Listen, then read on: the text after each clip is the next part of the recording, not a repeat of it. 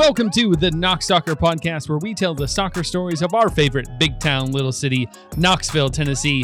I'm Patrick Teasdale, and on this bonus Kickabout episode, we have two special reports for you.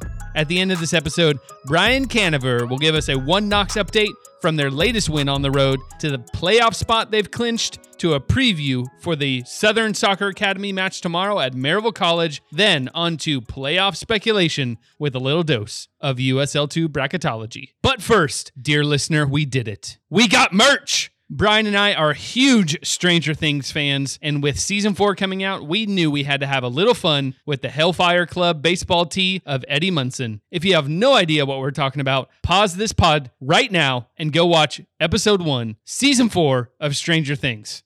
I'll wait. All right, what we've brought to life is the Hellbender Soccer Club tee. That's right, a deep cut from our second episode of the pod, but it looks so sick. A flame-breathing Hellbender salamander flanked by a flaming soccer ball and sparking microphone, complete with some unique D&D dice. This great idea was breathed to life by my beautiful wife. Thanks, honey.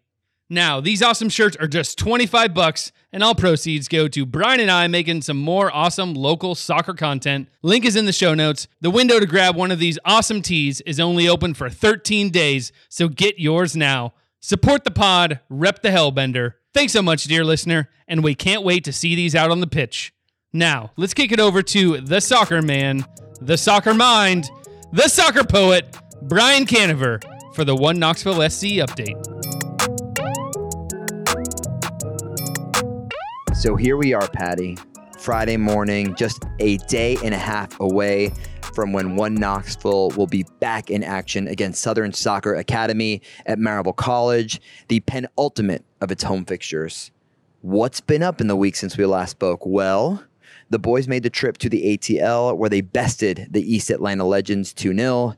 The Georgia boys had a peach of a season last year, making the playoffs ahead of Asheville City, but they are the bottom team in 2022, and your Blue Mountain boys did as they were expected to, cruising to a comfortable victory thanks to goals from the Big Brummy, Max McNulty, and Benny Montero, as well as a few goalkeeping heroics from Peter Twinkle Toe Swinkles in the net. With the victory, One Knox clinched playoff football. That means that regardless of what happens in these next two matches, Mark McKeever's lads will compete in the Southern Conference semifinals in 2 weeks.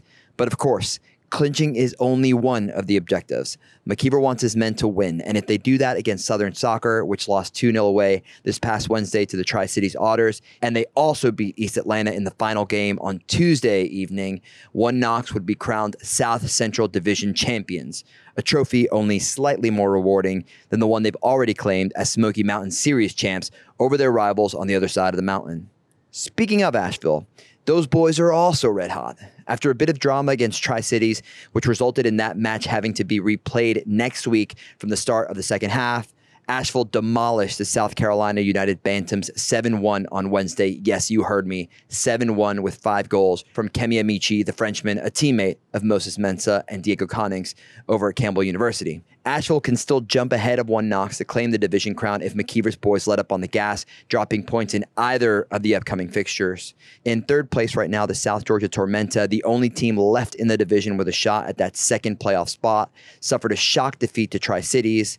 They are now on 23 points, 3 points behind Asheville with one more game played, and they still got Bantams and Peachtree City to face before the season wraps up. Now, we don't want to get too far ahead of ourselves, but if One Knoxville and Asheville do make it out of the division and into the Southern Conference semis, it's quite possible they meet for a third time this season in the Southern Conference finals. That semi and final are expected to be played over one weekend, Friday and Sunday, the 22nd and the 24th of this month. It's possible Knoxville may still host, but as in all things USL2, we may not know until the evening before. Welcome to the world of pre-professional football, my friends. Thanks to the work of the USL2 bracketologist over on Twitter, we can tell you that One Knox, which moved up to number 7 in the USL2 power rankings this week, is currently expected to face off against the Brazos Valley Cavalry from Texas in the conference semis. Again, it's possible that can change. What we do know is that if the boys, whether in their Smoky Mountain Blues or their creme de la creme, win out and there are a couple of draws or losses from any of the other teams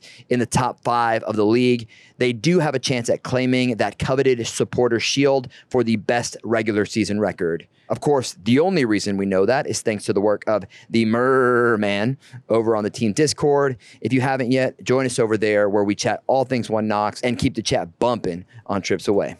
All right, Patty, I think that's all I got for you. I'll be back on the commentary Saturday night with my main man, Andy Brock, and I cannot wait to see what McKeever and his coaching staff have written up for SSA. I hear the Scruffs are planning some end-of-season awards, and right now we've got a tie between King Seba Andreasen and the Black Mamba Steven Afrifa on 7 goals for the team's most clinical talisman. Who leads the line Saturday? We'll just have to wait and see. Brian Canever, out.